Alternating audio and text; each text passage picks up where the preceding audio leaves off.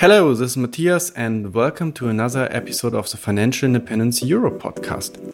Today I interview Christina Meyer-Walker, and she works for a leading digital bank in product design. She's also a host of the Employee podcast, a podcast about leadership, employee satisfaction, and company culture. And today we want to talk about how people can be more satisfied and happy in their workplace, how you could improve your happiness, and how you find out when it's time to move on to somewhere else. So this episode is packed with a lot of actionable advice and personal stories. I hope you enjoy it. And please leave me feedback in the blog comments or on our Facebook group at financial-independence.eu/community. See you. Welcome to the Financial Independence Europe podcast, where we interview people from all 44 European countries, all of them, about optimizing your life, geo-arbitrage, and making the most of your money. This with your hosts, Alvar, Erminta, and Matthias. Hello, welcome to another episode of the Financial Independence Europe podcast. And today we have a great guest, of course, and we have a topic we will discover, and it's about being an employee and what makes an employee happy and how you can improve your situation, and what's all about this new work movement, and when to know when to move on to a next job or whatever. So today I have a guest with me. It's Christina. Say hi. Hello. Thank you for having me. Welcome. And you're kind of the host of a podcast that is about being an employee, improving organizations, leadership. And that's why I would say you're kind of a good person to ask about what makes you happy as an employee. But first of all, I would like to, you could introduce yourself, tell us a little bit, how old are you, what are you doing, where's your money coming from, and so on. So please introduce yourself. Thank you very much. So I'm Christina. I'm 33 years old. I've been living in Berlin for the past 15 years. I am a product lead. So I've been building digital products for the past 9 years, mostly mobile app products. So I started off in the agency world, and then I've been leading a product team in Zalando, Europe's biggest fashion e-commerce retailer, for the past almost 5 years. And I switched companies this year in summer. So I work as a product lead now at N26, which is one of the new cool modern banks, also mobile-based. So this is where my money comes from. On the side, I also run a podcast, as you just said. It's Employee. It's about how can we all become happy at work again? And do we all need to leave our jobs and become self-employed and life coaches in Bali? I believe you can also become happy as an employee in a company. And that's what we're talking about in the podcast. And on the side, I also work sometimes as a product consultant or run workshops. So I guess you're not getting a lot of sleep, but it's really cool what you do, and that's a lot of things. I would like to first of all, why are we talking about that? Because in my opinion, many people are not satisfied with their current job, and they are also not changing their situation, and they're just pocketing their money. They're increasing their savings rate, and they put more and more money on the side into an ETF, and then they calculate some date when they can finally escape a 9 to 5, and that's it. But my thought would be, what is if you maybe could just keep your job or also switch your job and just be happy right now in your employed work, and you can still become FI, but you can be happy right now. And that would be a nice topic to discover, and also I think pretty interesting for many of you out there. And so Christina, first of all, as you're not part of the FI community, or are you? Do you know the concept? Are you also doing something about investing? Do you care about your money? What have you done so far? So I'm South German. Obviously, traditionally, we South Germans like to save a lot of money and put a lot of money on the side. And this is in my genes, obviously. So I like to save. I'm also investing into ETFs. But that's basically it. And I, of course, have stock options in the companies I have worked or I work. But this is basically it at the moment for me. What I do not have is a secondary income stream, at least not a passive one. I mean, as I told you, I also have some freelance gigs on the side. For example, I teach at the Product Academy in Switzerland and ran workshops there. But then also here and there, I have smaller consulting gigs. where I have a secondary income, which is not passive though. Yeah, it's not passive, but at least it could become passive if you do an online course or something like that. I think it's pretty cool that you are able and capable to do also work on the side because you never know how it will become in the future, and maybe you can earn some money with your podcast or whatever. Yeah, pretty cool. South Germans. And what would you say? I mean, it's pretty stupid, but everybody knows. But what is employment again? What is it? What makes it? What's the definition? Do you know that? Well, I mean, how I define it in my podcast, I mean, eventually my podcast is called Employee, right? So the idea is how can you be an employee and still say yay about your job? So that's why I'm talking about, for me, it's just not being self-employed, but you're employed at a company, I don't know, for doing a certain things or doing multiple things. And then, getting money at the end of the month. You also get paid vacation and paid sick leave. Maybe that's how I would define employment, and I exclude self-employment from this. Yeah. And for the company, you're kind of the employees are the capability to scale their company, and they are the leverage, and they deploy more employees, and by that they increase the size and the turnover of the company. So you're being a fixed cost to the company. Let's put it that way somehow. Yes. Yeah. Hello, fixed cost. Nice to see you in the office. Why are you happy as an employee? We talked earlier, and you're pretty happy right now. Are you doing stuff that matters to you? And why are you happy? What's the difference maybe to other people? Can you elaborate on that maybe?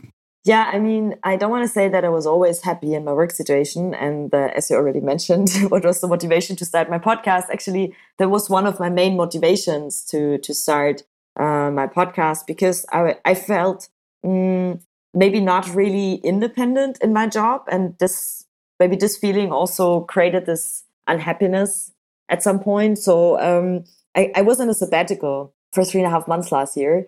And then I came back. And I mean, I spent 3.5 months in Asia, just traveling, being a lot of in silent retreats, not speaking for a week, meditating the whole day.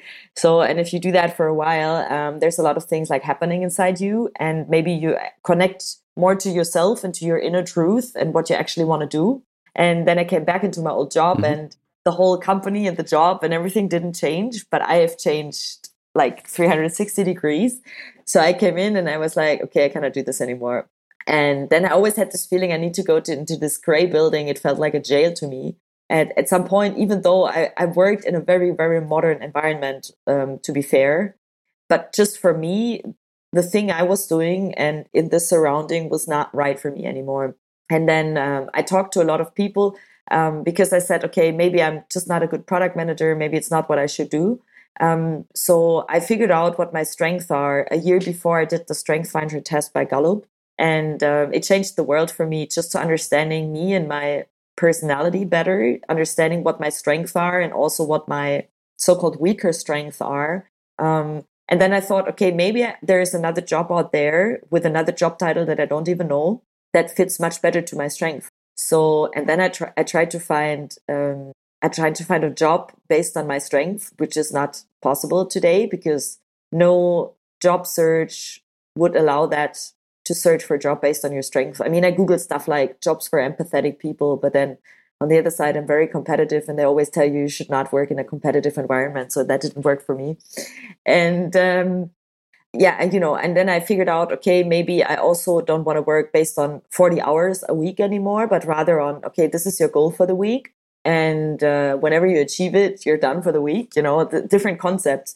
And why I had all those ideas, by being super frustrated, I had all those ideas, to be honest.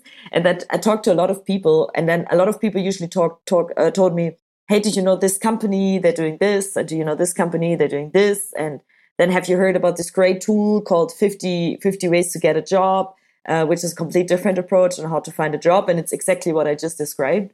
So yeah, after talking to a lot of people, I had all this great input and it inspired me a lot. And then I understand as well that it's not only me having this problem. I mean, there's a huge amount of people out there that have been working like for 5 or 10 years. So not necessarily beginners, but rather people that have been on a job for 5 to 10 years, maybe made some money. And then now the question is a little bit, okay, now what?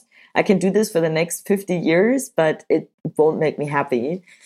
So rather change something right now. And yeah, the idea then was to make this research public. And that's how my podcast started. And if you ask me now again, what makes me happy as an employee? I mean, back then I changed my situation. So I just changed completely the department I worked in. So I got a complete new challenge, a more business heavy focused product. So I had the chance to learn a lot in a different environment that helped. But then this year, there was so many new things happening in my life. And by constantly putting work into understanding myself better, understanding my strength better, understanding how I add value to other people, yeah, it just led me to a fact that I said, I think I really need to do something else. And initially, my plan was also to become self-employed and start my own thing. But then this really interesting offer came in with my current job. And it was a really hard decision for me because I thought I want to be completely independent right now. But then this job came and I saw the situation that I can learn a lot. So I actually checked my vision board. So I created a vision board at the beginning of the year. And I understood I also want to give. And that's what I did in the first half year. And the second half year for me is also to take in terms of learning and in terms of also getting inspired by other people and learn something great from new people, learning a complete new industry I had no experience in before. So yeah, then at some point, going through my pros and cons, there were much more pros and going again in an employed situation with a company, with a very modern company and with a lot of flexibility. Yeah, and for me, that was a great fit due to the industry and to the topic I could learn a lot from, but also from the people. I mean, they have a female CPO, which I thought is quite interesting. And so there were more pros for the learning part than the cons for becoming self-employed.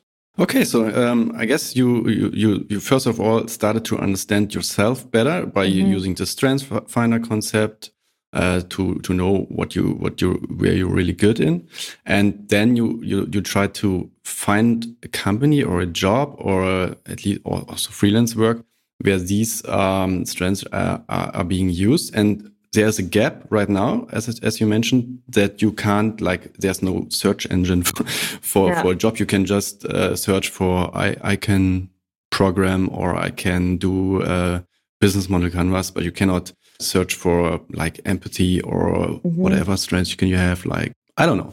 Anyway, but I think that's a gap. Maybe we should run a startup and build that. Anyway, I mean, actually, I have to say, I try to answer that questions, and there are already like interesting concepts out there.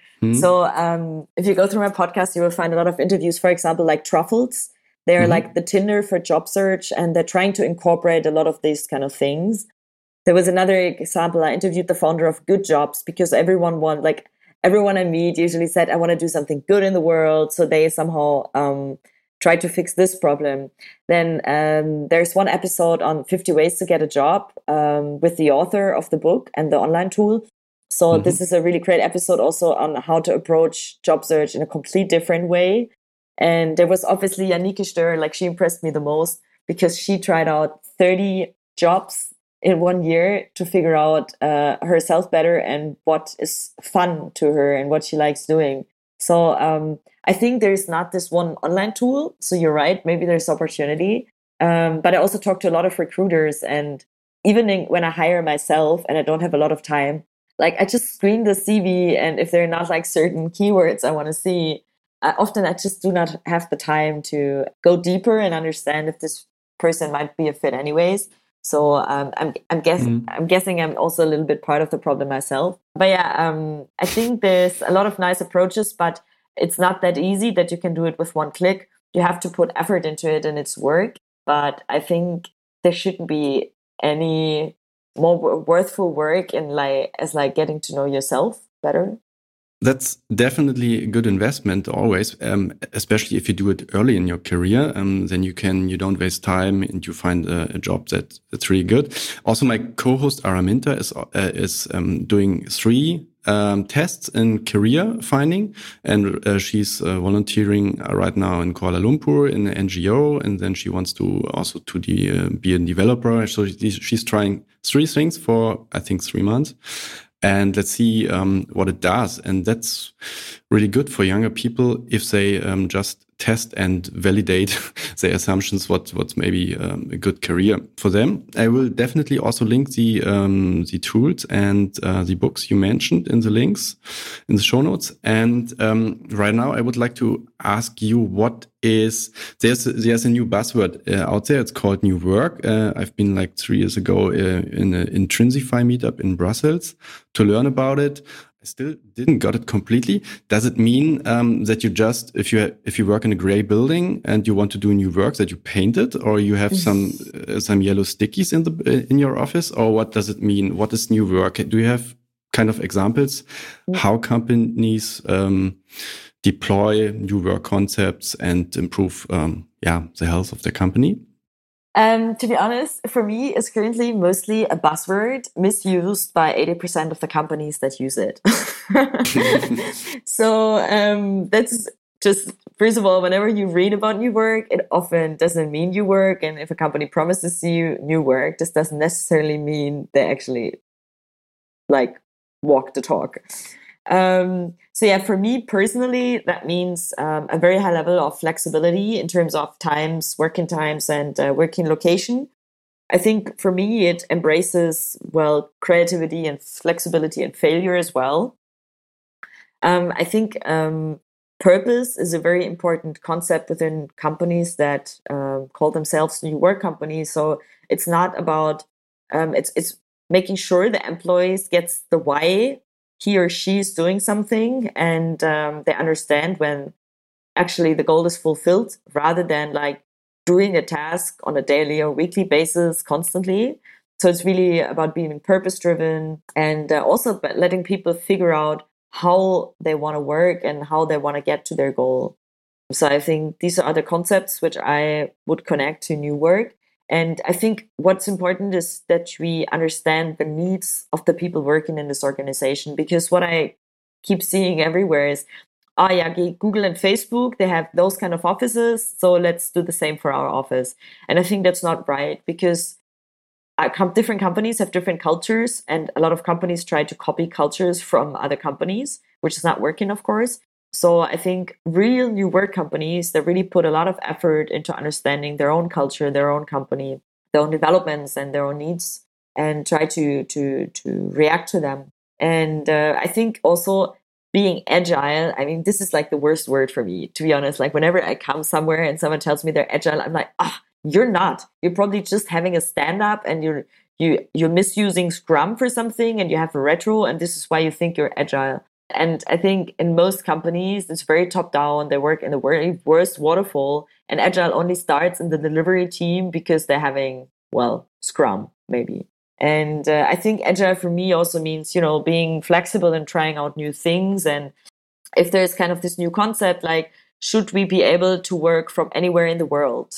I had a really interesting conversations with one of my team members this week, because she's going to Brazil, and she commented in the Slack chat and said, I will only be available like from 12 o'clock and noon. And I said, so this was maybe my old work soul saying to her. And I said, look, I think you can work from anywhere in the world where you want, but I think it feels better to me if you then are also available at the same working hours than we in Berlin. So there's no disadvantages for your colleagues. Because otherwise, next week, someone comes and wants to work from Thailand, which has crazy time shifts. So we don't even work together during the 8 hours, And then she said, she's much younger than me. And she said, why? And we had this trust conversation. And I said, look, especially her, I trust 150%. But then maybe it came out that I don't trust everyone, or it's my fear that something else can happen and I lose control. And in the end, maybe I also thought maybe this is not even me saying that. It's my former leads who didn't allow me to work from anywhere in the world, And then I really went through, we had a really good conversation on it, because I really tried to reflect, where's my concern coming from? And then 2 days later, I went up to her desk and I said, you know what? I think you should not ask me. You should just ask the team and deal it with them. And if they're okay that you only start working at 12 o'clock noon time, Berlin time, I think I don't care, because you guys should get the work done. And it was a really big conversation also with my inner self to understand what's happening there, because in my perfect world, you can work from wherever you want. At least you get your job done. But I think when you work together with the team, I also see the other side. Sometimes people work from home and I cannot reach them neither on their phone, not on Slack, not on email for 8 hours. And this is for me sometimes the feeling where I have the feeling, hey, I need something from you, and it's fine that you work from home, but then I really also expect that I can reach these people through Slack or through our normal communication channels. I think there's a lot of communication that needs to be needed, but I think now going back to being agile, I think you should be open and flexible enough to try out new concepts and give them a try run for, let's say, a month, 3 months, depending on the thing, and figure out if it works for your team. Yeah, true. And is she now able to work? Yeah. Okay. Yeah. I mean, she can work for like wherever. Mm-hmm. Like this is the rule we have in the team. So every week, a person can work 1 day from wherever they want. Mm-hmm. And this was the first time that we just decided how do we deal with time shift, because eventually we have an office in New York and people might want to work from there. So, but it was important. I mean, I think it's important that you talk about it, that you raise the concerns, and based on that, you can try things out. Yeah, you should just try it out and see if people can deal with it. I think if you have a couple of hours where you work at the same time, then I think it's enough. But it's only my opinion. What I personally don't like, often have you in Slack, for example, you have to be online all the time. I sometimes just move out to get some deep work done and not interrupted and so on. But that's something people have to figure out in this agile.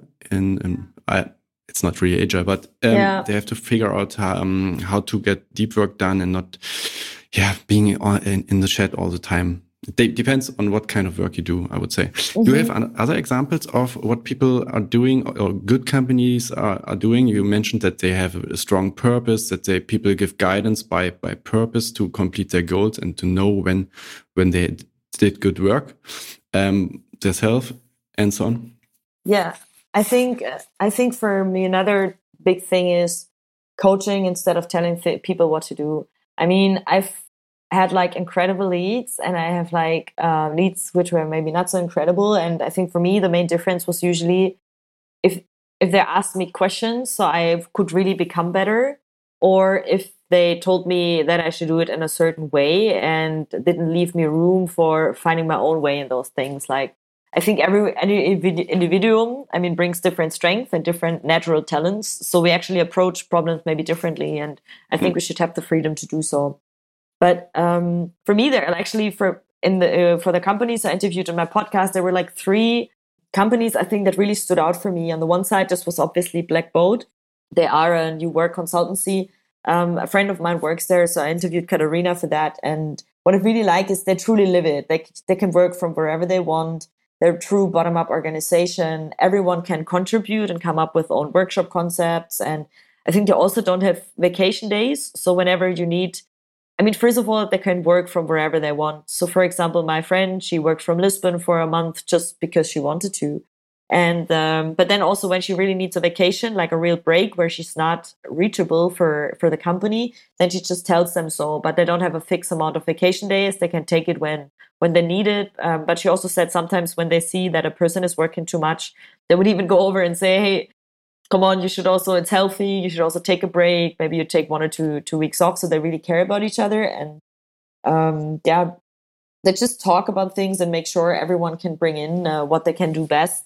And that's for me, I mean, obviously there are new work consultancy, but they try out those things by themselves. And they see, once she said, an office for me is a tool. When I need the tool to collaborate with other people, I go there. If I don't need the tool, but I rather need silence to work on something and create something, I'm doing that from home or from wherever I feel most creative. So they're my example number 1. That's really interesting. So first was also more about purpose and giving them the goals. The second one, coaching instead of telling people what to do, also provides them not only with flexibility but with autonomy to figure out their own way. And I think what makes people happy and also me happy is autonomy to work where I want to work from, to also work when I want, and also create the way I want to work and I want to accomplish a certain goal. And I think that's what makes me happy. What makes happy, yeah. Anyway, so that's, I think, an important factor. And I would maybe now move on to what or we can boil down what factors are important to create a situation or a job where you strive. So what are the internal factors? And we talked a little bit about the external ones, some examples. But what could you do yourself to make your job situation more happy? For example, you could just maybe the simplest way would be just to go to your boss and say, hey, look, I don't like the situation here. I'm not satisfied. And propose something, what you would improve, or what he could improve, she could improve. Are there other factors where you can do something about your job? I think in general, you need to understand what is the point that makes you not so happy. And I mean, to be honest, even though we're trying to approach this topic very often so rational and objective, I think, yes, often it's the person. It's the person which is your leader. It's often the people you're working with. It's sometimes your team. And it's also okay. And I think you should not try to run away from it. I mean, you should always try to speak up and like try to communicate about it, because often your leads or maybe your colleagues, they're just so busy in like delivering what they think they have to deliver that they often miss the human aspect. However, I don't believe that you can work and be successful with everyone, because just people are different and personalities are different, and that's a great thing in terms of diversity. But there are also situations which often don't work. And what I've figured out is that it's often because of the people we're working with. But then on the other side, it's also for me, personally, I think you should figure out, is it maybe also the work environment that you feel blocked by something, that you have the feeling you cannot deliver the best thing you can because you're dependent on so many other things, or the company has a very slow pace and you actually want to be faster, or it's the other way around, it's too fast and you actually would need more time to think through things thoroughly, which is also fine, you know. I think you should detect like, what is it that makes you so unhappy? Is it the fact that you have to go there every morning from 9 to 6 and you don't want to work from there? So what I think is usually a great way to approach it is that you start by yourself to figure out what your personality is. I mean, obviously there's the Strength Finder test, but there's 16 personalities, which is for free. There's a lot of things on the internet. But then I think you should also figure out, where do you stand in your job? Because often we focus so much on these daily tasks that we have to do that we don't put it into a higher context, like what are other areas in my job that I'm maybe not so good at? Is there something I can learn? So for example, in product management, we usually have the 4 Ds of product management. These are just 4 phases. And figuring out, hey, is there maybe in another phase something I can learn, I'm interested in, or like a tool or a technique I want to try out? But then you can also figure out, hey, is there maybe often companies are big enough that you can say, hey, maybe there's another part of the company which is more exciting than the one I'm currently working in. So you can, there's a lot of things you can just look for yourself and try out and try to understand. Or like there's these questions, what did you like doing as a kid? What are you Googling when you're not being paid for? Like, what are you Googling when you're on vacation? So these are all questions that could help you finding out what you're really interested in. And maybe this is also the reason that you're not interested in what you're doing. Yeah, it's interesting what people are Googling. Last week I met a friend and I asked him, and he's not in the FI scene, I asked him, what is he doing? What would he do if he doesn't depend on the money making? And he said he would like to learn woodworking. And so he stays with a job because he thinks he cannot make money from woodwork, which is maybe it is like that, but so that's what people are Googling. Also, I'm thinking about what I'm Googling now, but I will look into my history. Obviously, Google is tracking everything, so I will look what I did the last 4 weeks. And what you just mentioned is that you can also improve your satisfaction with your job just by improving your skills or certain skills. That is also interesting, because that's something you couldn't do yourself. And I think when you're good in something, you're also more happy because you're in your comfort zone, or it just feels a little bit more comfortable, and you also get good feedback from your colleagues because you're kind of doing your performance and so on. So maybe it's also just good to improve your skills, isn't it? Yeah, totally. But then also, I think what helped me, for example, a lot is when I started the podcast, seeing how other companies work. and then just open up a conversation. You know, if this is something that you want to like try out for your company as well, and being proactive and suggest it to your leads or to your company. I think there's like, you know, a lot of things, or maybe a lot of companies are doing great things, and why not being proactively the one who's coming up with those? Yeah, that's good, because you can also do it then yourself and don't have to wait until somebody else is taking the lead in that. Yeah. So I also suggested, I did a good job in suggesting stuff and being able to do it. For example, running internal events about machine learning, or you could even do an internal podcast or whatever. Yeah. So just suggesting is the best way, because it's proactive, people like it. And if you have maybe a boss who don't like suggestions, then you maybe should think about switching. So that leads us to the next question. When is it time to switch your job? How do you know that it's not the right company for you anymore? See a checklist maybe? So the other day, my former lead, she sent me a book recommendation, and it's called The Dip by Seth Godin. And it's a little book that teaches you when to quit and when to stick. So for me, it was already too late. I already quit. But I think for me, the moment is when you have the feeling you're not getting any further, you're not learning anymore, you cannot deliver, and you have the feeling you cannot be creative anymore. And I think being mentally blocked is like the worst thing that somehow could happen in your company. And then, for me, these are the reasons. If you're not learning, if you're somehow blocked, and if you cannot deliver on your fullest potential, maybe, I think that's for me a reason when you should quit. But maybe, you know, the company is also going through some interesting phases, and often then you have to wait a little bit until things are changing. I think if you still love the product, and if you still have the feeling you have the right people around you, and there are things that you can overcome this maybe 3 or 6 months of like slower pace and still learn something and maybe focus on something else, then it makes maybe really sense to stick. But often these are situations where we just stay in because it's very comfortable. And I see a lot of people, like I see a lot of potential also, especially in larger organizations.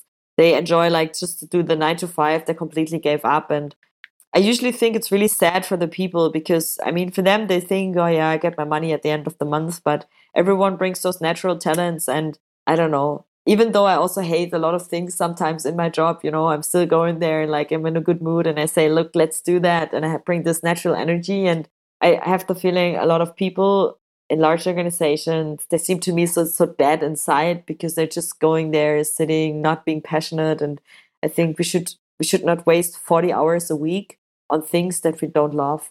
That's pretty much, that's too much. And you could, if you don't like it, you should automate it. But not often, that's not often possible. What I also recognized is that you sometimes need patience, because as Steve Jobs says, it's always getting worse before it's getting better. Yeah. So sometimes giving you at least 6 months to go through a difficult period is maybe a good way to do it. And what I also did when I was not satisfied with my job is to use an app called Mr. Mood, and there I was checking in every morning if I like to go to work or if not. And if then you dislike going to work for a longer period, then you should really move on. I actually did the same. I'm usually using the happiness planner every day, and every evening I have like a quit, yes or no, check.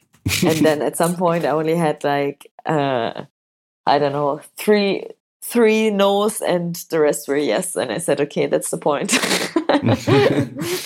Okay, so we definitely linked the app and also the Dip book in the show notes. That's really a good way to measure it and not to switch too early, because shit happens everywhere, and sometimes you just maybe you can change your perspective on that and focus on the good things sometimes for a period of time. Yeah, that's about it. I would say what you can do. Now I would like also to, we talked about when to switch, and now I would say maybe employment is not for you. Maybe you need some more freedom. Maybe you want to shape the product even more. When would you say it's good to go for freelance or found your own company? When do you know to do that? Does it depend on your character? Does it depend on how much you want to earn? Because sometimes you have a ceiling, or you cannot earn much more in a company as an expert. What would you say is a good time to switch to another path that's not employment? I think this highly depends on what kind of jobs we're talking about. I mean, now we're in our very fancy bubble. I mean, working in tech and product management, I mean, I can get a job like that everywhere I want to go. So I think for me, it's quite easy to speak. However, there are jobs which are maybe not so easy. So imagine you're a driver for a delivery service, or you work in a warehouse of a big e-commerce company, or you're a teacher, you're a nurse, or, this maybe not very well-paid jobs, which require a lot of physical effort as well, and where you, through this whole of physical effort that it requires, you may be sick more often. And so I think being a freelancer comes with a lot of advantages, but it also comes with some risks.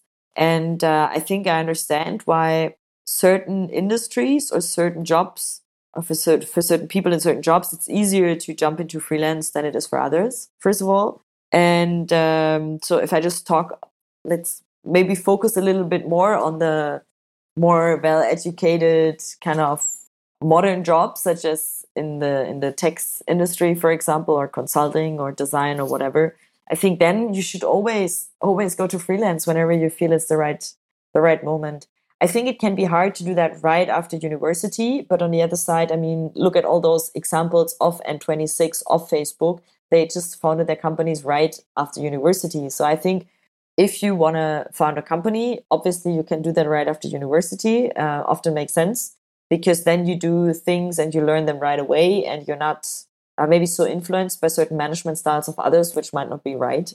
But if you, of course, want to do a more consulting kind of role, and or becoming a designer as a freelancer, I think here it makes sense to spend some years in a company just to learn something, but then really be sure to make a plan for yourself. What do you want to learn? And once you've learned that, you move on. I think if you do have this inner drive, and if you're not don't have this fear of financial loss, or all these fears that keep you from doing it, then you should always do it, because it gives you the ultimate freedom. And I think you will constantly also make sure to work on things you want. You will find your own style, and I mean, money is one point of it, but I think it should not be your main driver for doing it. And I think a lot of people maybe don't have this drive. And a lot of people are feeling comfortable, or are just good in operating what other people came up with, or delivering on it. And I think this is a great skill. And I think also here you can become a freelancer as a project manager or whatsoever. But I think some people just feel comfortable by also having all the security that comes with employment situations. I mean, the labor law in Germany is quite great, especially for employees. So I think it always depends on the person, and if security is more important than flexibility, then you should maybe not do it. But if flexibility is more important, and you work in one of those, let's call them rather modern jobs, I think it's pretty easy to do that. Yeah, and what we also try with financial independence, for example, is that you could just work in a company, and you could create your passive income, save a little bit, and maybe you can create your own security by having cash flow of maybe 1,500 euros or 1,000 euros, what you need. And then if you then have security, you have a check there, and you can then see, do you have the drive to shape your industry, shape your niche, and you want to also learn and grow beyond your main skill, like you need to do sales, you need to do HR maybe, and learn to speak about your product. If you want to do that, then it's maybe a good time to switch to a freelance role or found your own company. I think that needs to be planned ahead. Maybe 1 or 2 years to maybe get your first customer, to build your network, and then it's possible. At least in Central Europe, you have also your security that you're not dying from hunger. Yeah. And I think there are also companies who are truly encouraging that you're doing side things. So, for example, I interviewed Andreas Schanzenbach from Chromatics, their creative agency from Dresden.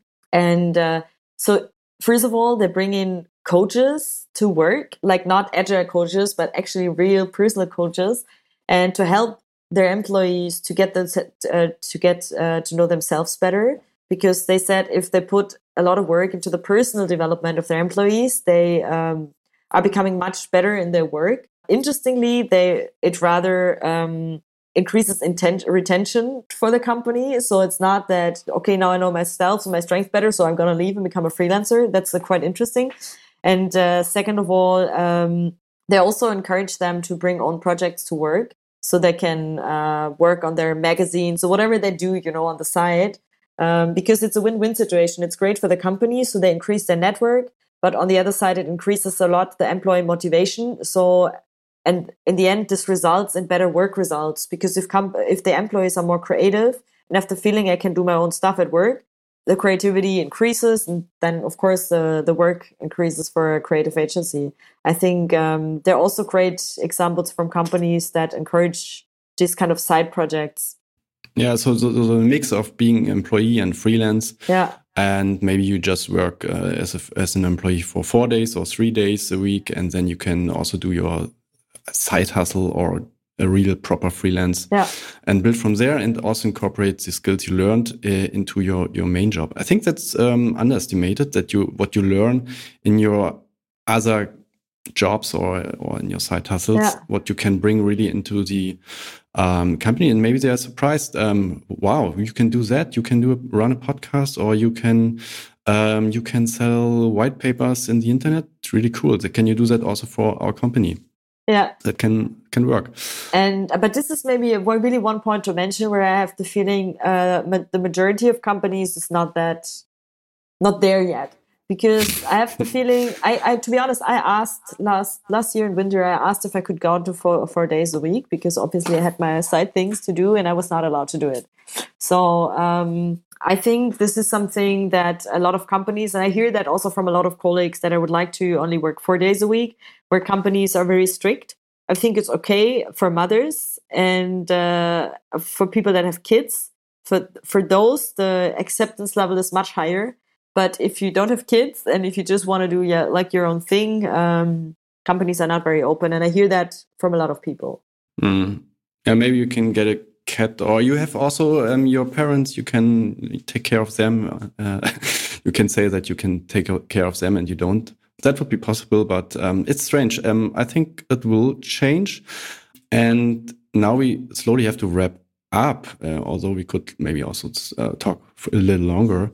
But what will be the future of employment? There are these platforms like Upwork, like Fiverr, like whatever, also internal platforms.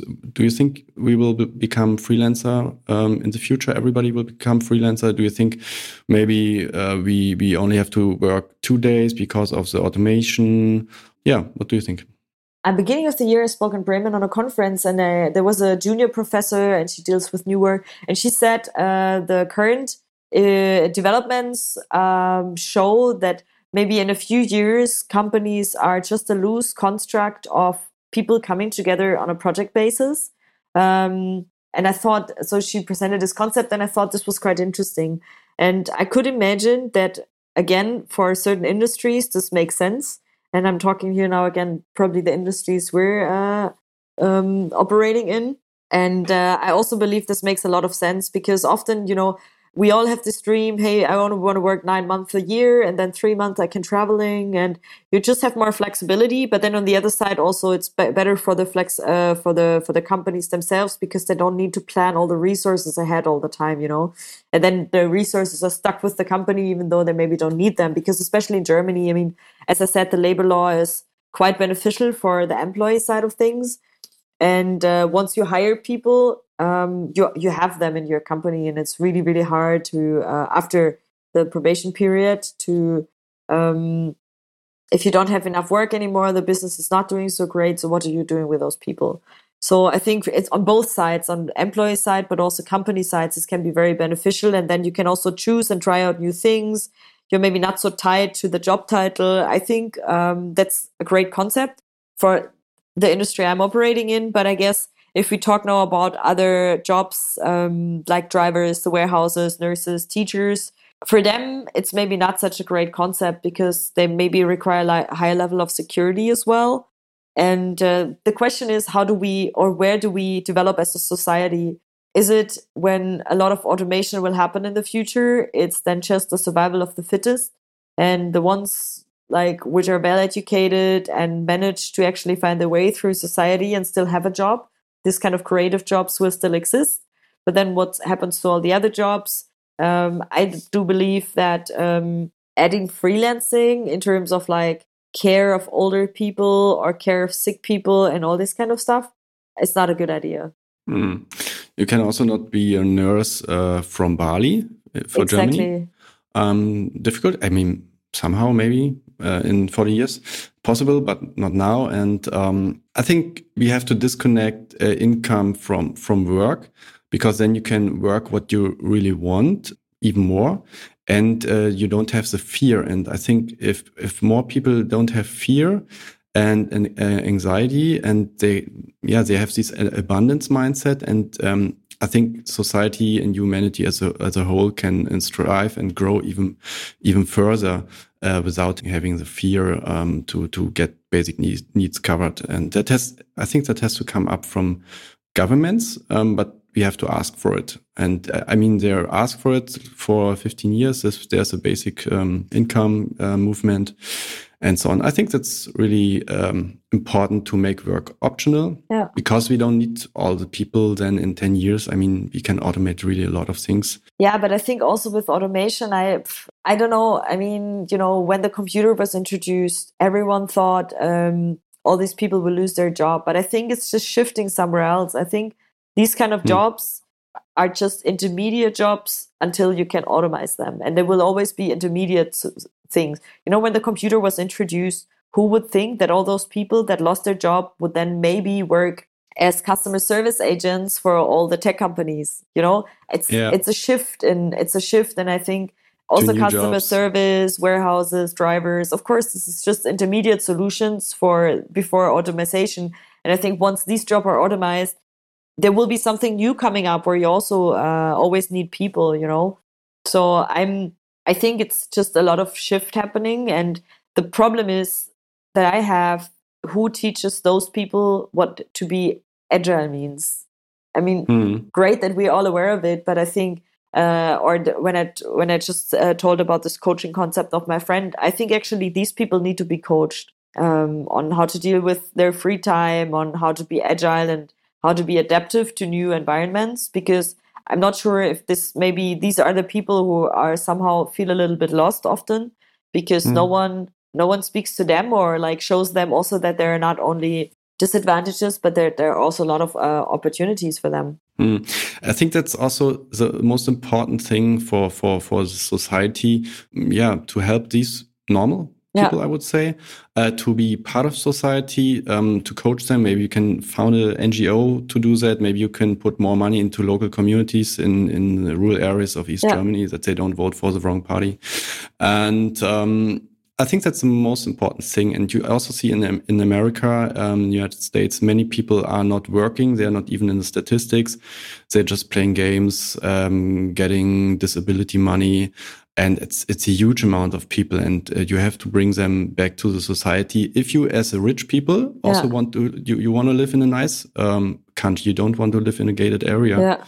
So that's important, and that's also where we have, as tech people or as good earners, we have little responsibility to help them and to be part of society. Yeah, because imagine, when we talk about like consuming, imagine if people have more time and they don't learn how to use their free time wisely, or to be honest, just to deal with themselves. I mean, the majority of us we cannot deal with ourselves anymore. Not a lot of people can sit silently in a room for 5 minutes.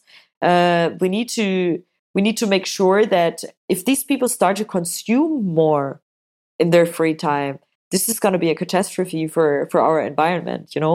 That's why I think it's really important that we make sure that people are more self-aware, that they can deal with their free time, they can create value for the society. Because there's, I don't know, there's this movie, maybe you've seen it on Netflix. It's called Idiocracy. And I mean, it's a really stupid comedy about how the future could look like. But when I saw it, I actually didn't find it so funny because there's a lot of truth into it. And I think just seeing people like not really moving anymore, just wasting their time in front of the television, like watching very, very stupid things. And I mean, you know how it is with affirmation in the end, if you, or manifestation, if this is the stuff you consume every day, this doesn't make our society much better. And I think also, just buying things and like increasing waste. And so these are actually the threats that I see coming up when people have more free time, because no one teaches them how to deal with themselves. And I have the hope that the movements, for example, the zero waste movement, sometimes they're broad, they're crossing the chasm. We would say they go mainstream, and then people hopefully adapt to that. You have a lot of vegan restaurants and zero waste restaurants in Berlin, but not in the East Germany. I found out also not in South Germany, like where I'm from. I mean, I'm a vegetarian for quite a while, and even like finding vegetarian options is very, very, very hard in the South already. And I think also this problem of being unemployed is also coming to the South, especially to the rural areas. And we're having the exact same problems there. And the problem is that what I observe also with a lot of my friends is that if they have like 5 or 10 minutes of spare time, they're getting nervous. And I think smartphones don't help with that, because then you're constantly getting distracted by Instagram. You constantly have the feeling to do something, to feel better. I just read an interesting little Buddhist story yesterday about like people sitting in the garden. So the first person comes and sits down, and after 1 minute he gets up and tries to fix this and this and this and this, constantly tries to fix something in the garden. The second one comes in and he reads a magazine and then also imagines how he can improve. And the third one is coming in and constantly trying to make plans in his head how he can improve things in the garden and for his life. And all of three of them really couldn't find peace and couldn't just sit down and enjoy the garden, imperfect as it is. And I think this just reminded me a lot on how hard it has become to our society to just sit down and enjoy life, And I think especially if you have more free time and mostly getting distracted by consumerism, that's a big threat. I can recommend reading the book Power of Now from Eckhart Tolle, and also I have to go to a silent retreat to shut up. Yeah, you should. It's really good. It's a really good experience. Yeah, I should do that for the next vacation. We have to wrap up because we have 55 minutes now. Nobody will listen if we have above 1 hour. So where can people find you online? So I think most easily is on LinkedIn. It's Christina with a K, Walker with a CK, and Meyer with a AY. And then I'm also available on Twitter, so you can follow me on Mobile Geek Girl. And obviously, there's a lot of topics in my podcast called Employee. Employee.org, yay, like yay.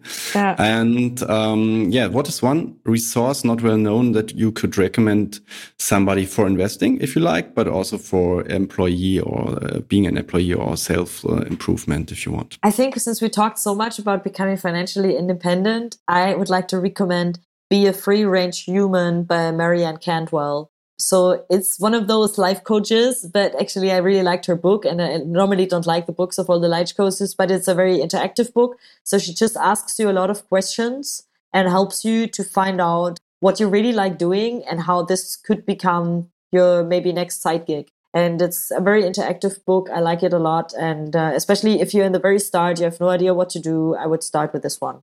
Cool. And number one actionable tip for someone who just gets started on their path to FI, but you can also say her work life or improve their career if you want.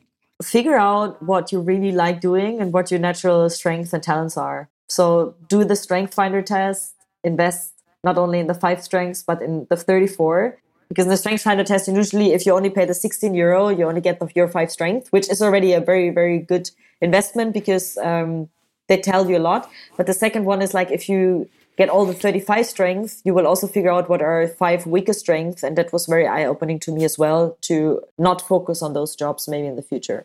Perfect. Thank you very much, Christina. See you soon. It was nice to talk to you again after 20 years. Seeing you in a concert, or what was the last time we have met? Probably in Magnet Club in Berlin, listening to emo punk rock. Yeah, that's true. But yeah, we don't tell people about it. So Thank you very much. See you soon. Thank you very much. Bye-bye. Bye. Hey Matthias, do you think there are not enough financial independence Facebook groups yet? Yes, there's definitely a shortage in financial independence Facebook groups. That's why we want to create another one. And the real reason is that we want to get some feedback on our episodes, to have a conversation with our listeners, to follow on the topics. And you might also have some questions around our content. Gotcha. And also, we've been talking with more of you guys at meetups, on Reddit, in Facebook groups. The FI Europe retreat, obviously, we organized. And this is in the end the main reason why we started the whole podcast project. To talk to guys like you, learn more from you, case studies, answer questions, and hopefully all grow and learn from that together in the end and become stronger, smarter, and hopefully also richer people.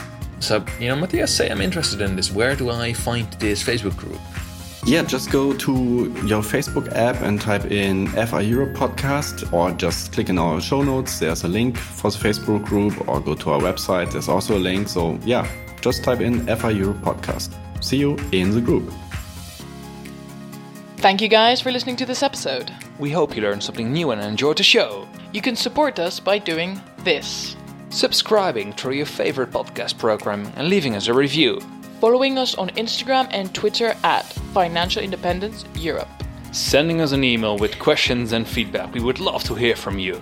All the mentioned articles, books and cool resources can be found in the show notes at financial-independence.eu. Thank you for listening and see you next time.